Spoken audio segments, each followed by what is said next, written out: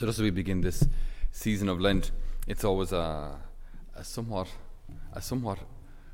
comical spectacle, actually, to see people walking around with mud on their foreheads. I mean, if anyone were to come from abroad who isn't maybe a Catholic and just see a lot of people walking around the city with dirt on their foreheads, you can imagine they'd want to take out a little Kleenex and just clean it off for them, or the maternal instinct in moms is to clean off the dirt. But it's an unusual kind of tradition that we have, that we would receive ashes on our foreheads. Ashes on our foreheads. It's, again, maybe we're used to it, but when you step back and look at this, what on earth does it mean? Because if we have no idea what it means, then it's pointless. So on Ash Wednesday, we receive ashes. The ashes are made from the olive branches from the previous Easter. So last year's Easter, the branches are burned, the ashes are collected, and this makes the ash then for today. So it's a sign of what? Well, the ashes are put on the sign of a cross. So this is a sign of resurrection, actually. It's a sign of hope. It's a sign of love. A person can have no greater love than to lay down their life. So a person can have no greater love for someone else than to die for them. So this is a sign put on each person that you are infinitely loved by God. God thinks you're worth dying for. That's quite a statement.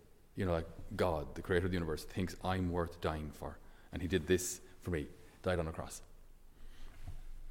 So it's a sign also that we're realistic, right? Life isn't always going to be easy. Crosses will come our way. Sickness and bereavement and misunderstandings and all those kind of things will happen.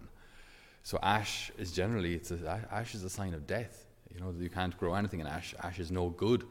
Ash is all the good is taken out of the wood, or whatever is left is practically useless. So it's also a reminder of this kind of reality of our lives, that there will be difficulties, there will be sickness, there will be illness, but it always finishes in glory. All of our illnesses and sicknesses and difficulties can finish in glory through the power of God. And that's where this season is typically dedicated to prayer, fasting, and almsgiving. Prayer, fasting, and almsgiving. So in prayer, it's a wonderful consolation to be able to turn our hearts to God in every need, in every sadness, in every loss. And to be able to say, Lord, I don't fully understand what's going on here, or maybe don't feel capable of doing what you're asking me to do. I don't feel good enough. I don't feel strong enough. But Lord, you are enough. And what's so interesting in prayer is that even if we don't receive the direct answer to what we've asked for, say, for example, I'm asking for a healing. Not everyone who prays for healing is healed. But the point of our prayer should be, every time I pray, I don't necessarily get exactly what I asked, but I always get Jesus. I always get the Lord. So every time I'm turning my heart to him in prayer, I mightn't get the answer immediately or the way I want. Now, very often we do. Very often we do get what we want. Very often we do get what we prayed for. But it can happen that the Lord answers things differently. So in my prayer, I don't necessarily get exactly what I asked for, but I always get Jesus. And that's the whole point of prayer, that we get God.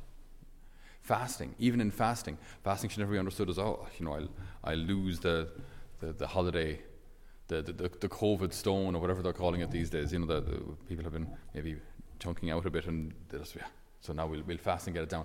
That's not the purpose of fasting. The purpose of fasting is to get Jesus. So I renounce something good in order to get Jesus. I renounce something that, food or sleep, whatever it may be, dedicate more time to prayer, and in order to get what? In order to get Jesus. And then almsgiving. I give not because I've got so much that I just want to splurge out, but I give because I see Jesus in the other. I see the dignity of the other person and how they deserve to be loved. They deserve the basic necessities of life, and so on. So prayer, fasting, and almsgiving all have to do with Jesus. The ashes have to do with Jesus. Our whole lives should be oriented around Jesus. And so we ask the Lord today, as we begin our Lenten season, and as we bless now and receive the ashes, that we will be reminded that we're infinitely loved, and that in all of our difficulties, we're called to find Jesus, our Saviour.